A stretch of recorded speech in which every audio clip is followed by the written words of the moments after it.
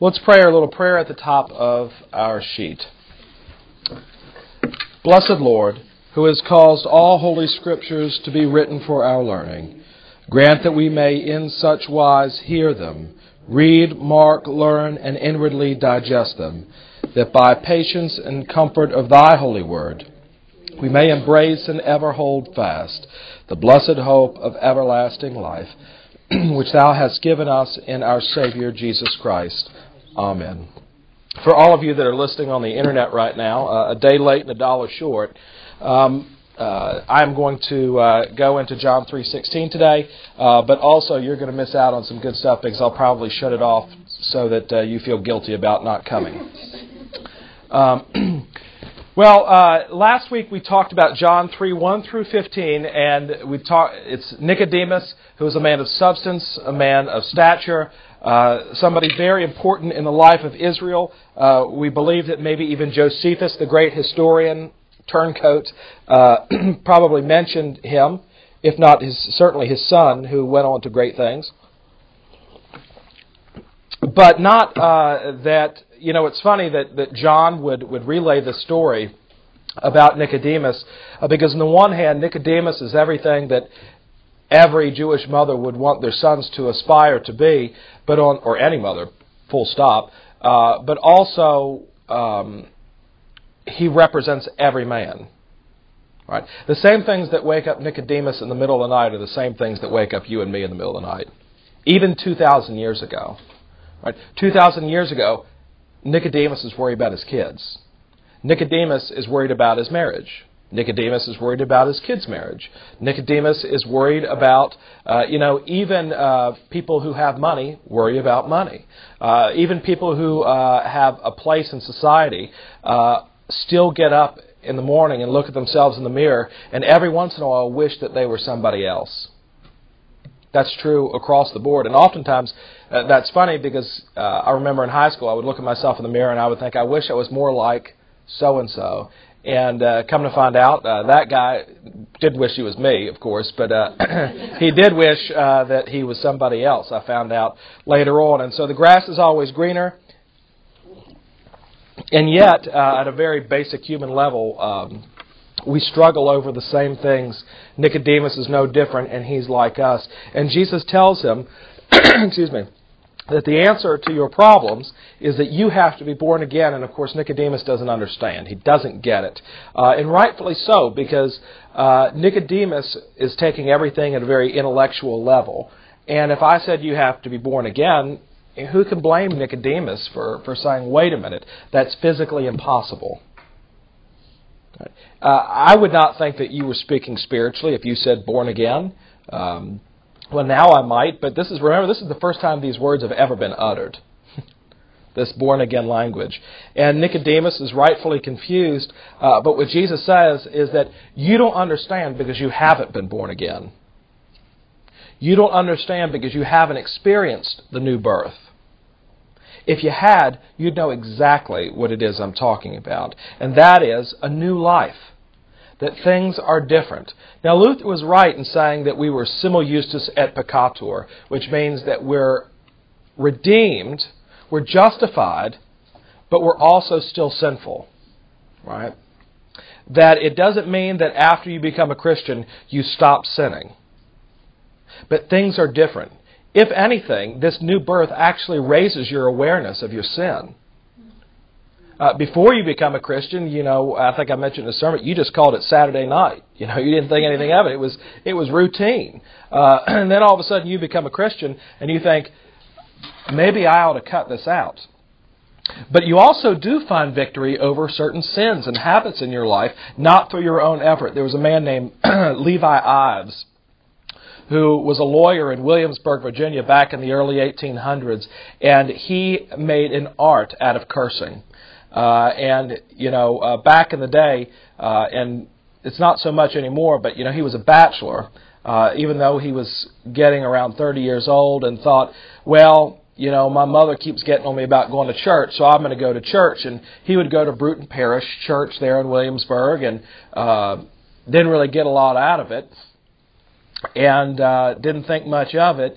But one of the things he realized as he started hanging around churchy people, that he needed to curb his language. And he tried, and he tried, and he tried, and you know what? It just got worse. The more he thought about it, the more likely he was to bring it up in conversation with the last person you ought to be cussing in front of.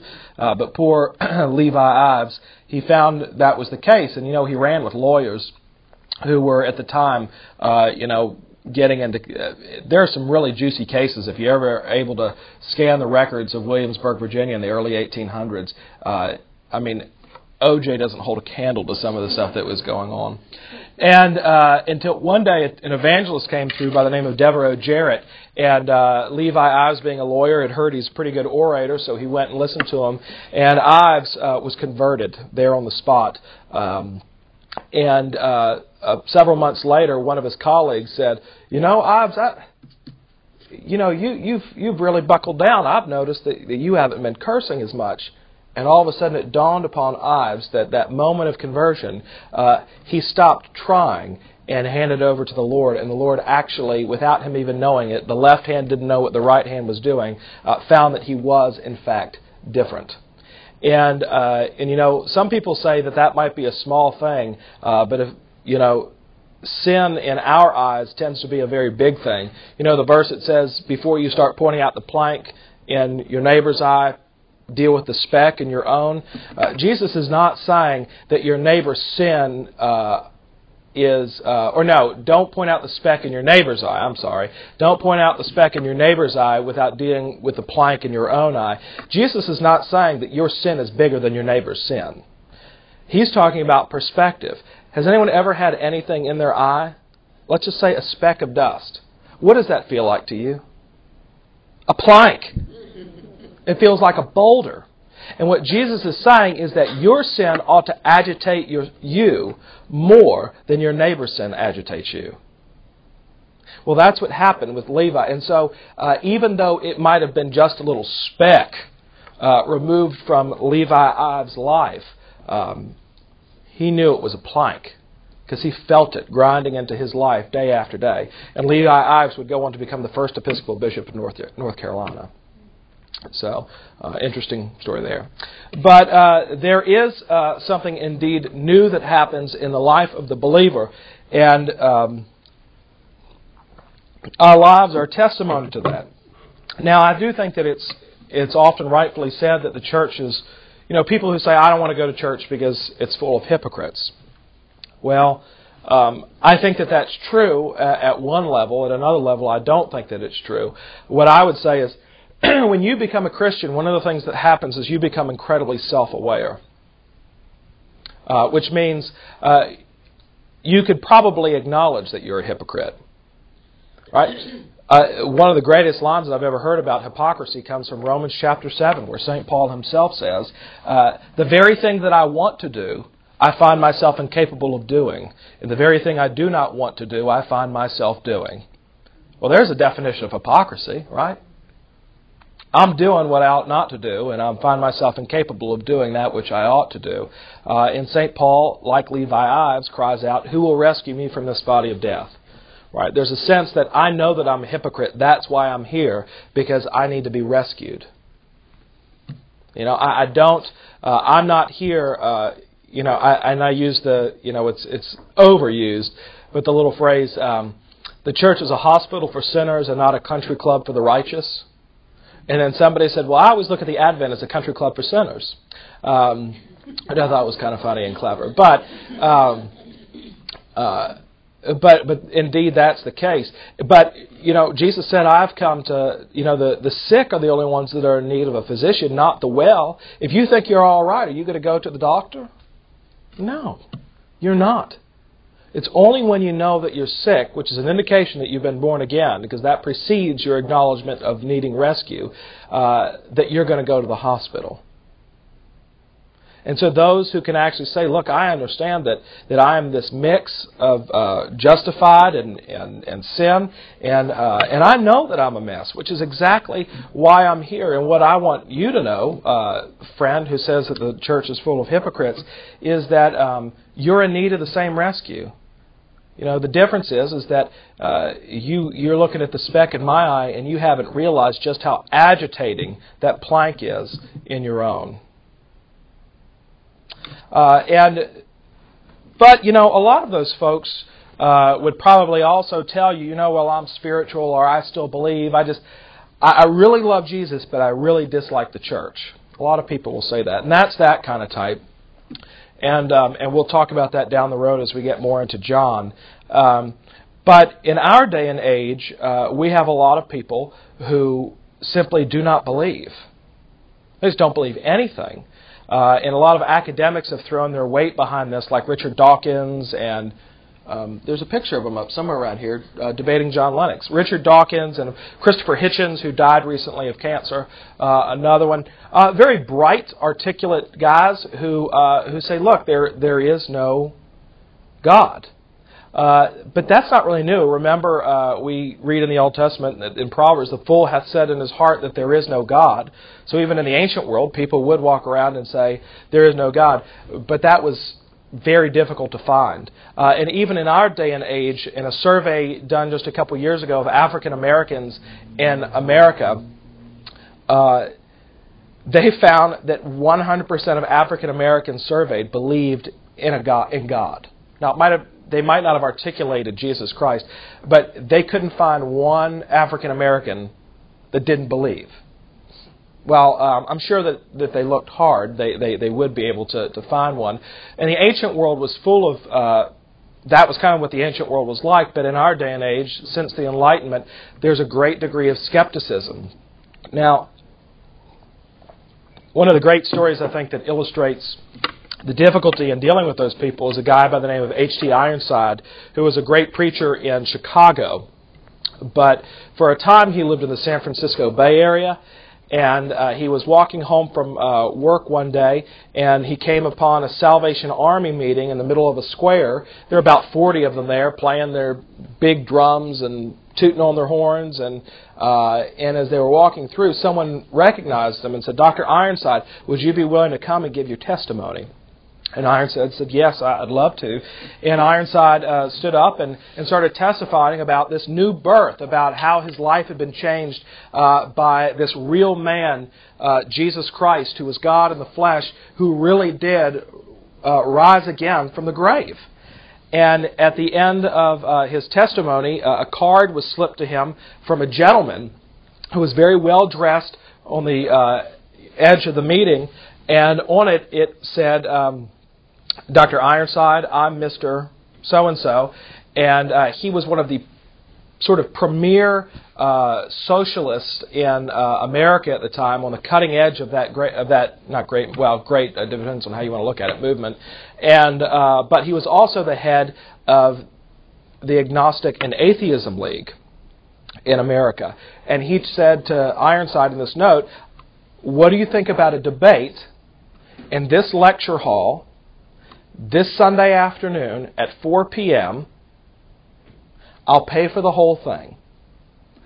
So Ironside walked up to him and said, "Okay, I'll do." He says, "I have something at 3 o'clock, but I think I can get there by 4, but, if I can't, I'll get someone to sub in for me, because I think this is important. But here's the condition.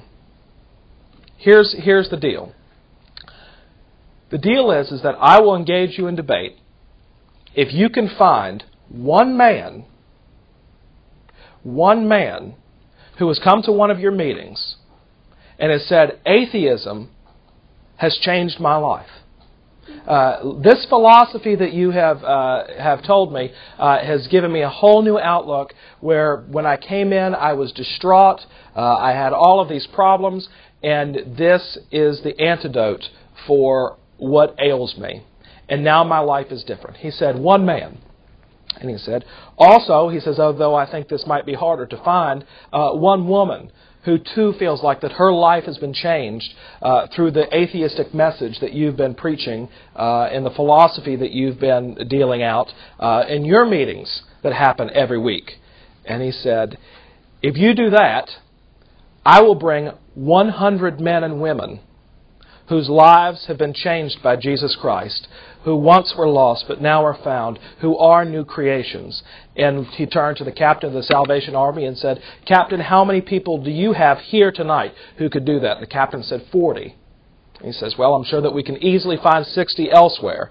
And with that, the gentleman who was the head of the Atheist and Agnostic League didn't say anything but sort of dismissively waved his hand as nothing to it and turned around and walked away. Why? Because he couldn't find one. He couldn't find a man. He couldn't find a woman whose life had been changed by nothing. And yet, the world over, it wouldn't have been anything for Ironside to find 100 men and women, even in San Francisco, who could testify to the fact that Jesus Christ changed their life, and that He was real, and that they were different. And that's what Jesus is talking about. Jesus is talking about life to the full. He's talking about a different life, not without its struggles. And I think that a lot of times people in the church paint Christianity as a life of sunshine and lollipops, and it's not. Jesus said, "Look, if they didn't like me, they really aren't going to like you." This world has its troubles, and we're subject to the same troubles that, again, the things that wake you up in the middle of the night. Not everybody, no Christian is immune to that guy, but no Christian is immune to those issues and struggles in life. And yet, your struggle is different because you have one who does have the victory. And you know who holds the future. You know who calms the waves in the midst of the storm. You know the one who has the power to save, whose arm is never too short to save. Right? You have an advocate. I mean, sometimes in life, don't you just sit there and wish that I don't know about you, but there have been several times in my life where I just wish that I had somebody who was greater than me, outside of me, who was willing to go to bat for me. I mean, I just feel helpless. You can't fight City Hall. I tried to go to the courthouse twice yesterday to get my cars registered and sent away twice, packing. And then they said, well, the state trooper has to inspect your cars. And they said, are they nearby? And I said, you do notice I'm one man, incapable of driving 2 cars. And they said, well, they have to be close. I thought, it makes you want to run for public office, but then it doesn't. There you go. 6 a.m. Oh, my Lord. I got there at 8 and I left at 12:01. And you know what? There were Christians and non-Christians in the line.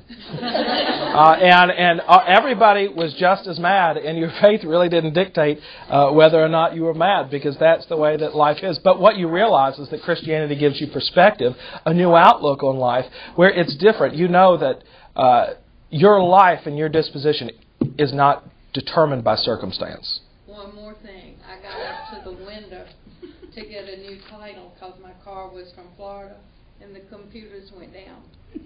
I was at the window talking, and said, I can't do that. The computers are there. Well, we don't know when they'll come back. They did come back. It tests you. It only gets darkest just before it goes pitch black. That your outlook changes because you realize that your life is not determined by circumstance. And everybody else in the world, but again, we as Christians, we have a hard time not letting our lives be determined by circumstance. And that doesn't mean that as a Christian you become a stoic, right, where you think, well, I'm just going to let this roll off my back. When you experience tragedy in your life, when you experience difficulty, it gets you down, and it's real. It's real, and you struggle with that, but you struggle with it in a different way because you know who is in control, right? You know that Jesus is in the midst of that pain and in that sorrow and is there, and you're not alone. I mean, there's no worse feeling than struggling with pain and difficulty by yourself. And of course, we have friends and we have family that are there with us along, but they're fallible too. And I would imagine that a lot of y'all sitting in this room, and y'all are the ones in the family that are supposed to be strong. Y'all are the ones that everybody goes to lean on in those times. And yet, inside, all of us say, you know what? I need somebody to lean on. I need a rock in which to rest my life, so that when the storms come, as my daughter says, the house on the rock stands firm. And that is what is so profound about Christianity, and all of that happens because of God's great love for us. Karl Barth, I went to hear Wendell Berry a couple weeks ago at Samford. I think I told you that. And I think it was Diane Sawyer. Diane Sawyer was a beauty queen before she went into broadcasting. A very bright, articulate lady. And she was asked to reflect back on her career as sort of a beauty queen, and they do the interviews and all that stuff, and she said, well, the one thing that I learned was nothing sounds more ignorant than an adolescent trying to sound intelligent. And that's a real judgment. But then while I was at Wendell Berry, just hearing some of these people, they weren't adolescents, some of them were out of adolescence, really, they were asking a question, but they really weren't asking a question. They just wanted to express their thoughts and ideas in the form of a question. And this one guy kind of went on and on and on about, the intricacies of creative writing and this and that and the other, and how do you do it, Mr. Berry? And Wendell Berry just said, well, good grief, if it was that hard, I wouldn't do it.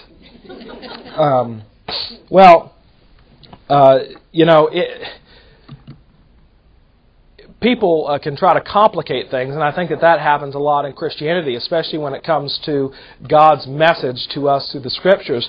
And when Karl Barth was lecturing in America, he was at Harvard, and this American Harvard student got up and they said, asked a very American question, Herr Barth, what is the greatest thought from the Bible that has ever crossed your mind?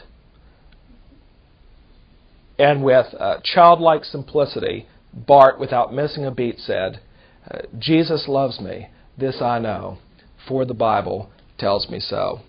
He said that in English or German? He said it in English. He could speak English. Do you want me to say it in German for you? It doesn't sound as pleasant. German is not a romantic language. Lowercase r. But that very simple message of love, which a lot of people think is just overly simplified, and we hear it a lot. I mean, I think that and when we talk about how great God's love is, even it's hard to even put into terms and use vocabulary to describe it, because someone will ask me, how did the Bible study go this morning? And I'll say, great. Well, how was lunch today? Oh, I had the chicken with wild rice soup. It was great. How was your experience at the courthouse? Oh, it was great.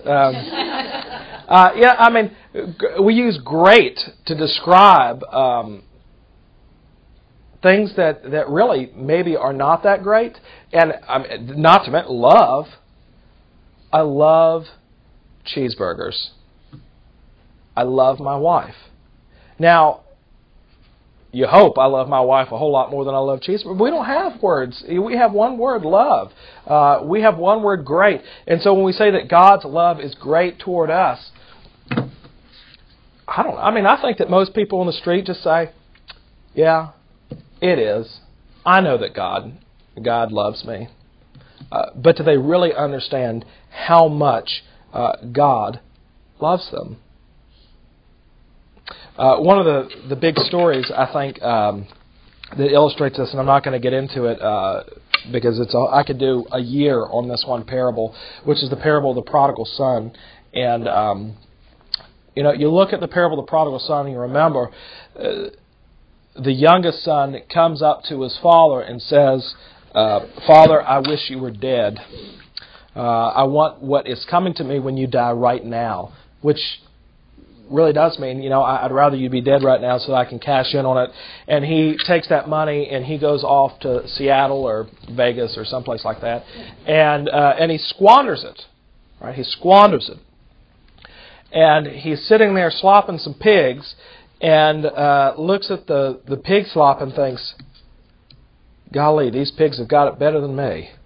But you know who else has it better than me are my Father's servants. And so what I'll do is I'll prepare this penitential speech, and I'll go back to Dad, and I'll just look, let's manage expectations.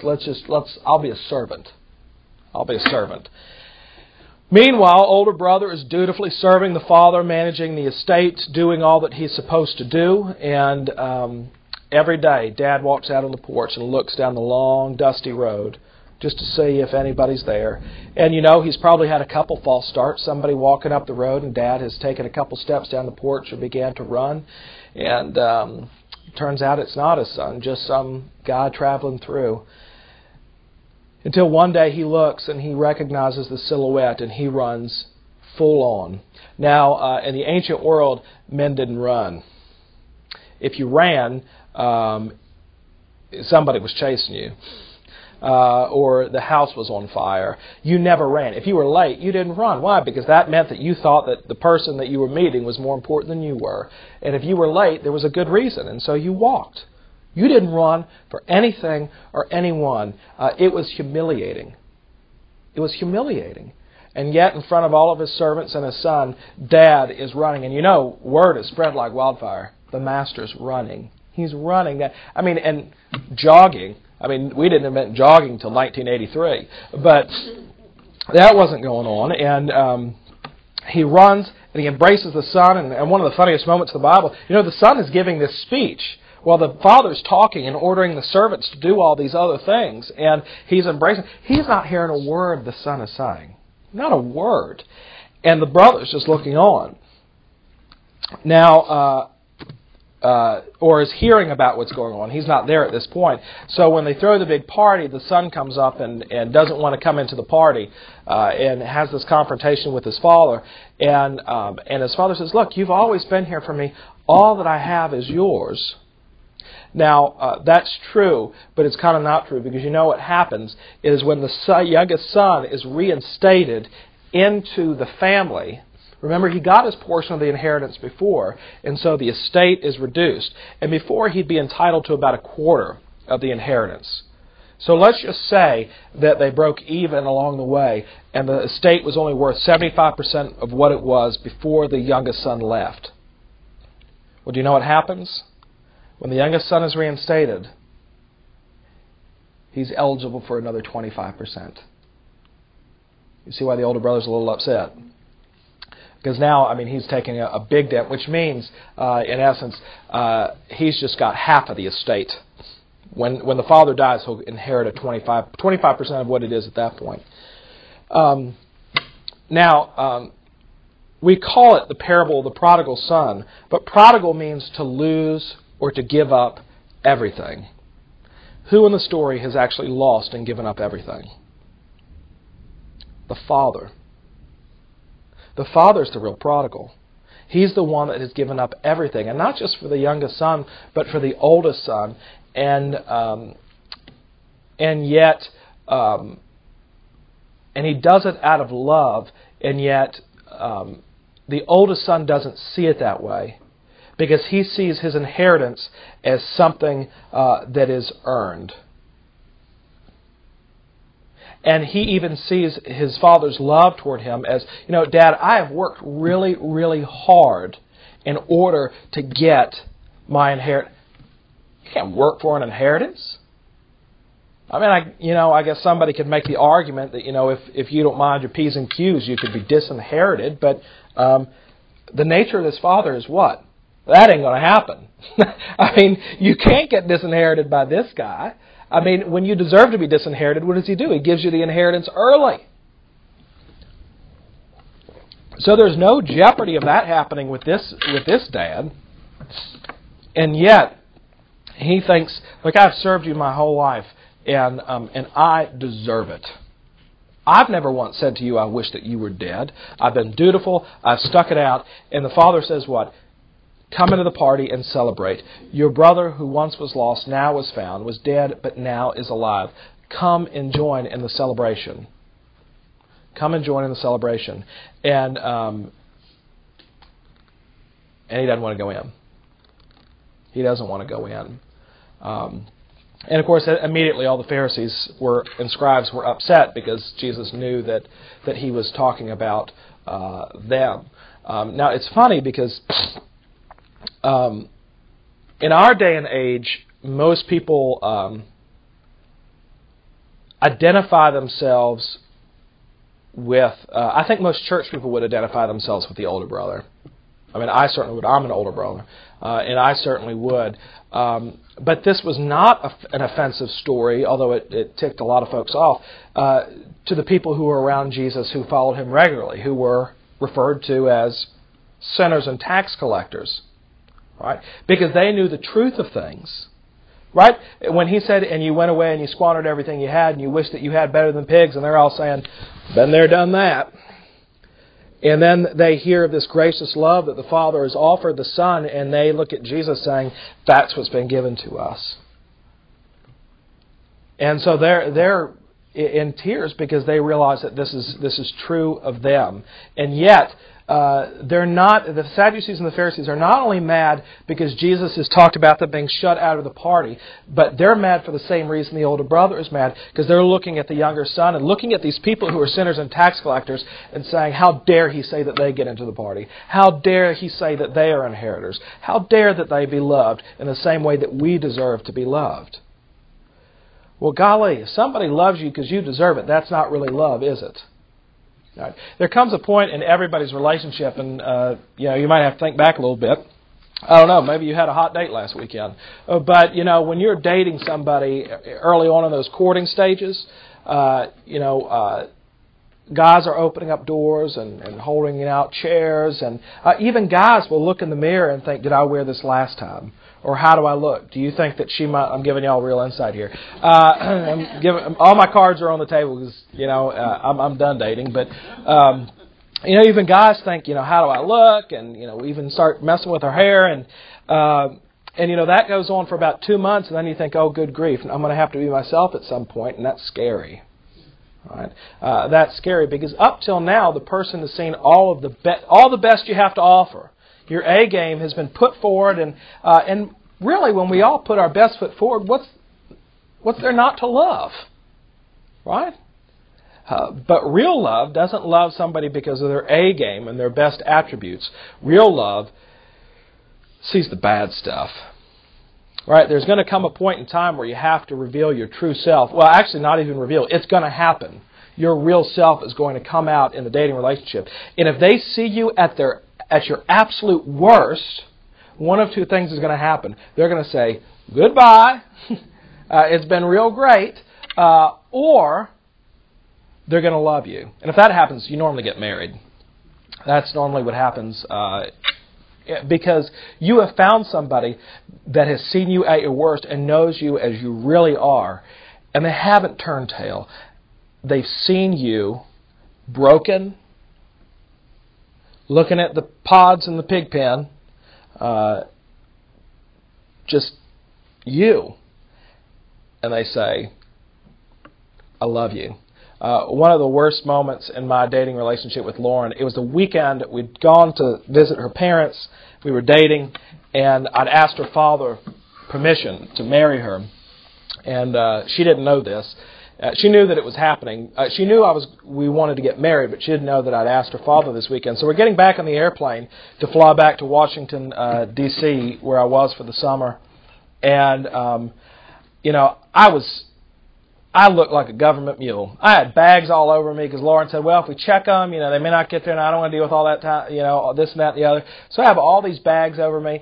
And then she decided she was hungry, so we went to a Wolfgang Puck restaurant, and I think I paid $12 for a ham sandwich, and so I was furious about that. So she's munching on this ham sandwich behind me, and we're getting on the plane, and we're on the plane, and she goes, did you get that thing back at my parents' house? And I just turned around and I looked at her and I said, I'm not afraid of you anymore. And now, how she received that and what I meant were two different things, because you know what I really meant was, I realized that this is the woman I'm going to spend the rest of my life with. And I wasn't afraid of getting into a fight with her. I wasn't afraid that she could do something that would make me change my mind. You understand what I'm saying? That there's nothing that I could do that would, or nothing that she could do at that point. Well, I mean, there's probably would, but I mean, that even in the midst of that, where any other guy would probably be like, as soon as we touch down, goodbye. And and she wasn't being rude. It was just sort of it was a lot of stress. But the point being, I realized that our relationship was solid enough that it could withstand something like that. And if you're at that place that you can be yourself and know that the other party is going to love you and not turn tail and run, and you don't have to constantly appease them. You don't have to constantly say, okay, well, I heard one person talk about it this way. They said that life in general, but relationships specifically, are like a bank where you have to, you make withdrawals from the bank, but you also need to make emotional deposits in the bank. And so little things like, if you go away with your buddies on a fishing trip in the weekend, maybe the next weekend you weed the flower bed.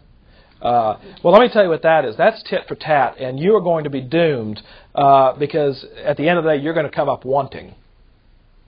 You're still going to, no matter how hard you try, you're never going to be able to keep things even in a relationship. And love isn't about that. I don't love you because you weeded the flower bed, and I don't unlove you because you went on a fishing trip with the guys. I love you, full stop. I just love you. There is no but in love. And even though at this point, I'm just kind of talking about human relationships.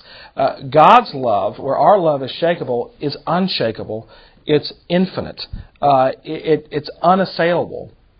And St. Paul talks a lot about this in Ephesians chapter 3, where he writes, sorry, I'm using my little Bible, so it's Ephesians is like 2 pages in this Bible. 3:18 and 19. Many have strength to comprehend with all the saints what is the breadth and length and height and depth, and to know the love of Christ that surpasses knowledge, that you may be filled with all the fullness of God. That God's love for you is so big that you can't even comprehend it.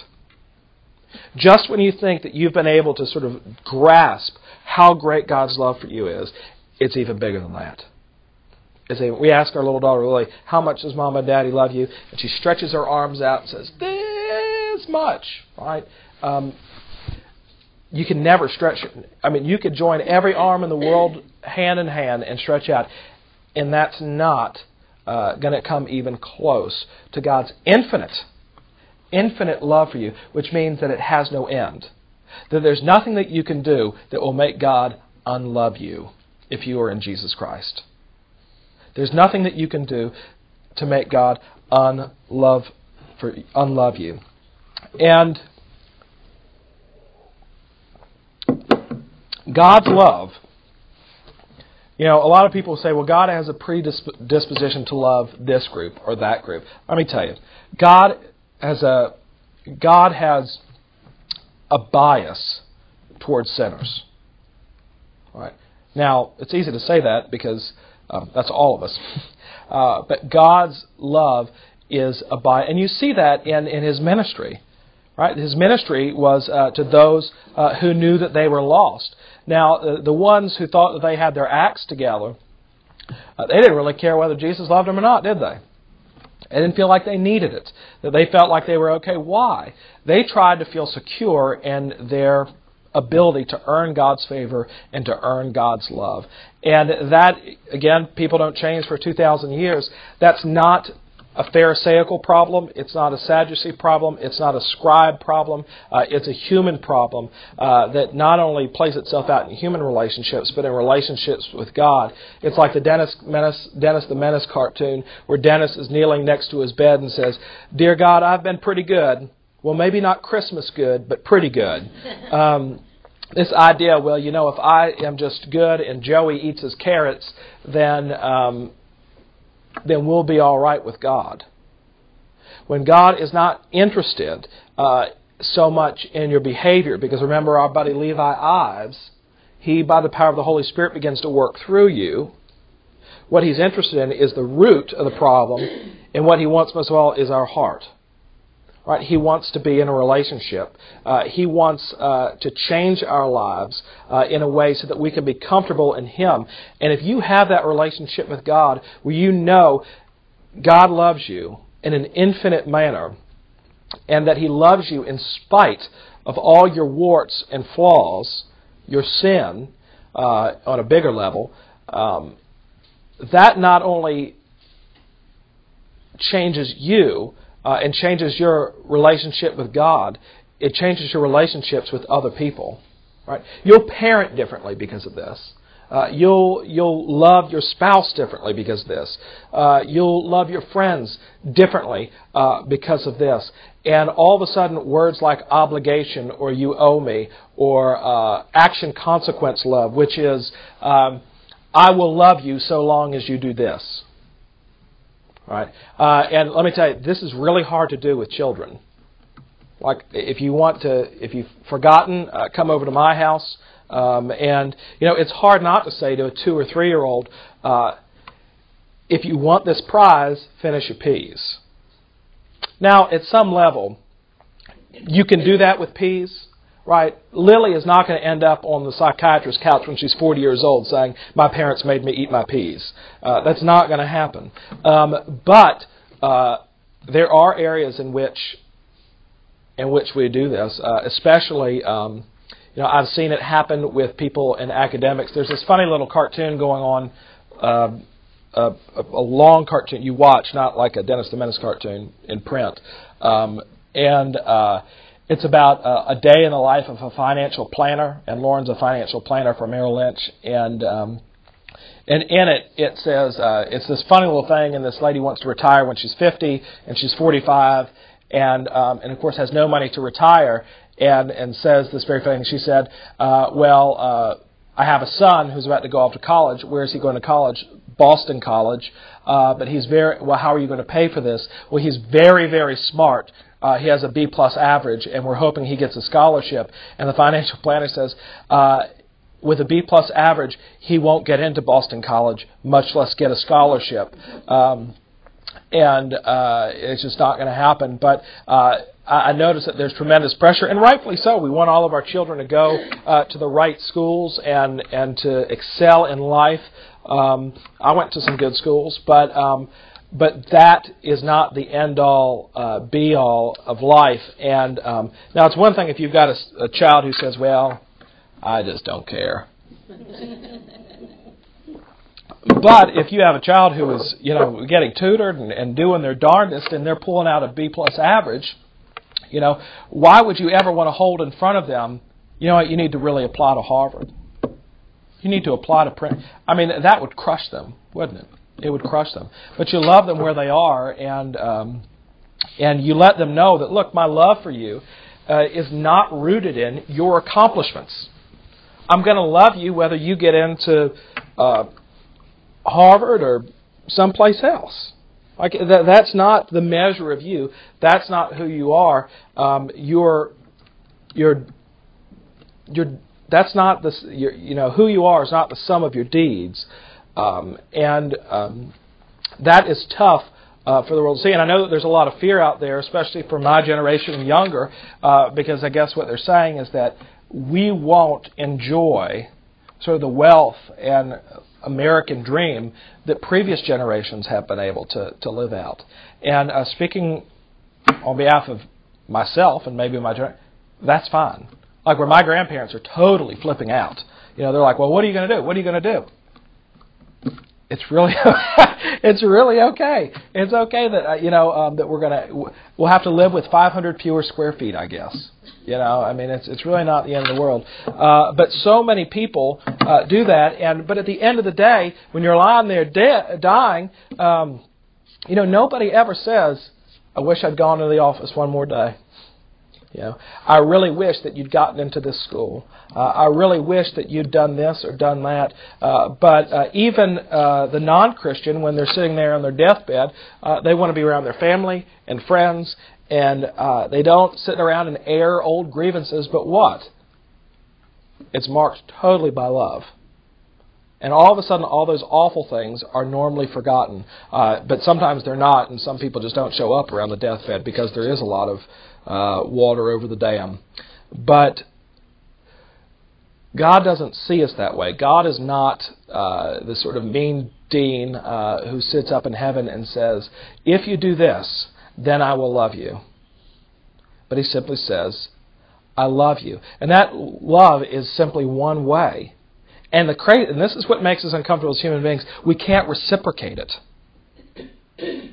There's no way that we could possibly reciprocate it. Why? Because our love is conditional and fickle, isn't it? Right? It just is. Even to the ones that we love most of all.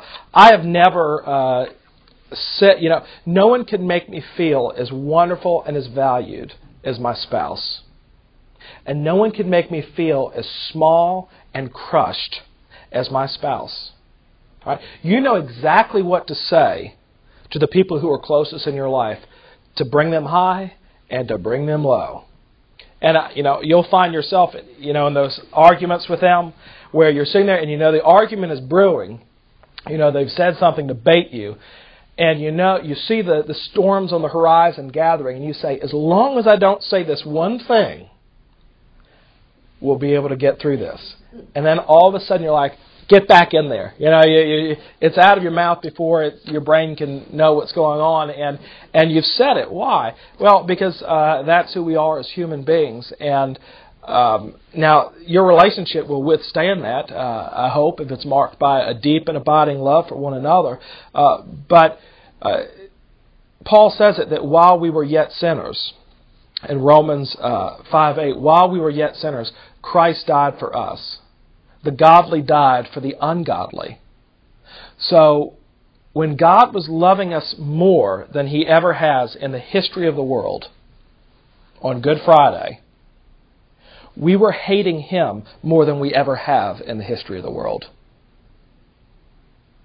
Jesus says it. Look, it's, greater love hath no man than this, that He lay down His life for His friends. Now, most of us probably would lay our life down, as Jesus said, for a friend, for a spouse, certainly for a child.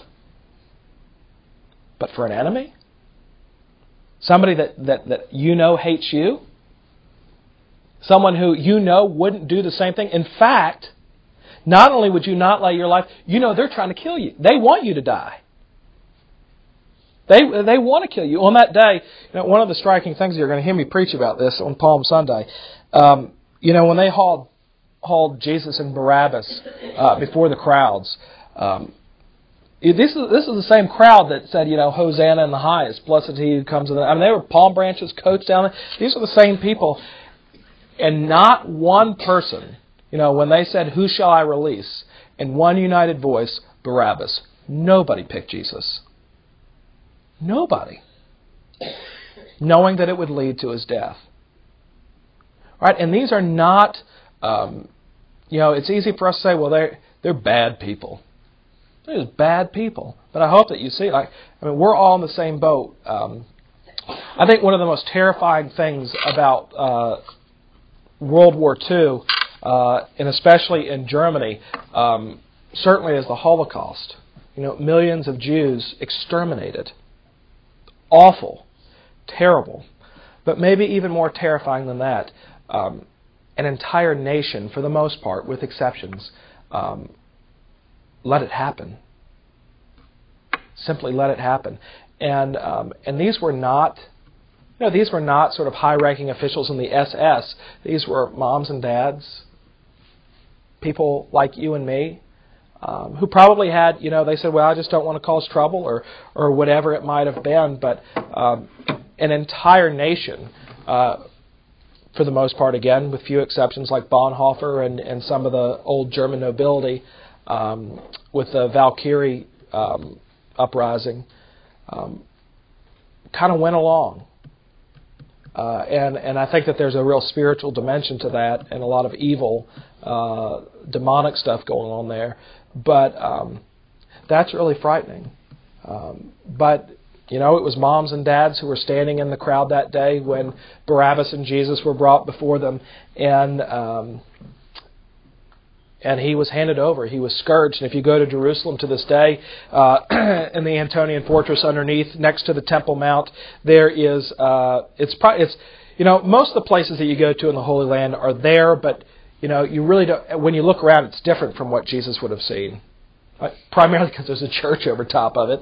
But one of the few places that you can go, which really looks almost exactly like it, is underneath the fortress, where on the ground, where Jesus was scourged on this pavement, it's underground now because the city's, of course, been built up. There is a circle with pie pieces, and each pie piece has a little, a little graphic, a little image on it, and one of those is a crown. And what the Roman soldiers would do is they'd cast lots on this pie thing, and if it would land on the crown, they would play the game of the king with their captive. And of course, that's the very game that fell upon Jesus. And so they crowned him. They covered him in purple cloth, they scourged him, they mocked him, they spat upon him, and then they marched him up the hill to Calvary with a cross. He was beaten within an inch of his life, so much so that, of course, Simon had to help him carry the cross. While his two little boys looked on wondering, what's going to happen to my dad? He walked all the way up the hill. They nailed him to the cross, and he hung there, continually mocked, while the soldiers below cast lots for his clothes. They spat upon him, they jeered at him, and he looked down at them and said, Father, forgive them, for they know not what they do. That doesn't happen in our world. Remember, if you're the son of, call down legions, you can do it. Call down legions of angels. Save yourself, save us. Why, you have the ability to wipe these folks out. Why won't you do that? Love. Love for the unlovable. Love for you and for me. And even though, for years people will try to debate who was it that killed Jesus? Was it the Romans? Was it the Jews? People will always look for a political answer, but it's a spiritual question. Our sins killed Jesus. We killed Jesus. He died that we might live. He died that we might live. And we didn't deserve it. Right? Paul writes, for the wages of sin is death. That which we've earned at the end of the day, when we go to collect what we deserve, is death. But God gives us a gift. And of course, what a gift is something that's unconditional. For God so loved the world that He gave His only begotten Son, that whosoever believes in Him shall not perish but have everlasting life. When someone gives you something as a gift, that's what it is. Right? You haven't earned it. Now, I've talked to you about the funny thing that happens around Christmas where you end up buying gifts for people, not because you love them, but because you know they're going to get you a gift. And there's no worse feeling in the world than someone giving you a gift and you not having anything to give in return. So if you're a good Christian like me, you lie and say, yours is on back order, or I forgot yours at home, whatever it might be, and then you go home and you re-gift. But here God has given a gift that there's nothing that you can give in return. And if you give something expecting something in return, that's not a gift. That's not a gift. But God has given a gift. So a gift is something without any expectation of reciprocation. But a gift is also something that can't be earned. Now here's the wonderful thing about a gift. If you didn't earn it, you can't unearn it. If you didn't earn it in the first place, there's nothing you can do to unearn it. It's yours. It's a gift that has been given to you. There's not, it's not one of those things where, I've decided to take back my gift. Well, if that happens, then it wasn't a gift. It was given with some sort of expectation. We had an incident like this in the house recently, and it was really hard. That a gift was given to Lily, and she really loves this thing. It's a little Etch-a-Sketch thing, and this even happened before the Mitt Romney thing. So we have this Etch-a-Sketch thing, and Lily really loves it, and she was just being terrible. And of course, my initial response was, take the Etch-a-Sketch away, because she loves it so much, and tell her until she behaves, she can't have it. But then I stopped myself because I realized I gave this child a gift. And if I do that, then it's not a gift. What it is it's leverage. It's a tool to try to modify her behavior. But what you find in the gospel, which is this wonderful gift that has been given, that because God loved us so much, this infinite love, and it's been given to us without being earned, it's unconditional, there's nothing that we can do to unearn it, it changes our hearts. When God loves you or somebody loves you in that way without any expectation of return, but simply says, I know that you hate my guts, but I love you, and I'm going to give you a gift that is going to change your life forever, your heart melts until it is gone, and God gives you a new heart, and it's a heart that can't help but love Him. It's a heart that can't help but love Him. And when you think upon what God has done for you and for me through Jesus Christ on the cross, how can you not help but be overwhelmed by what God has done? And not just because of the image of Jesus dying on the cross, but because of our new life.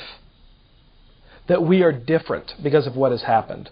Like the crucifixion and Good Friday and Easter is the beginning of this new life. It doesn't have, it's not that when you die all of a sudden you get eternal life. It begins now. Your life has changed now. Now, of course, per the usual, I didn't finish. But I hope that we're able to grasp how great God's love for us. And we're going to continue this with Roman numeral 4 next week. If you have questions, comments, and concerns, because we're here at the end and we don't have time, feel free to email me. And I will see you next week, which is, what is next week? Oh, yes. And what about Holy Week? We are not meeting on Good Friday. Okay, we're not going to meet on Good Friday, and nor will we meet on April the 13th, which is the spring coffee with Denise George, and Elizabeth Sharman has invites in case you didn't get one by mail. But let's pray very quickly. Lord Jesus, for your word and for your great love for us, we give you thanks that our hearts would be overwhelmed for it, that you would give us hearts to love and serve you in spite of the fact that we easily want to love and serve ourselves.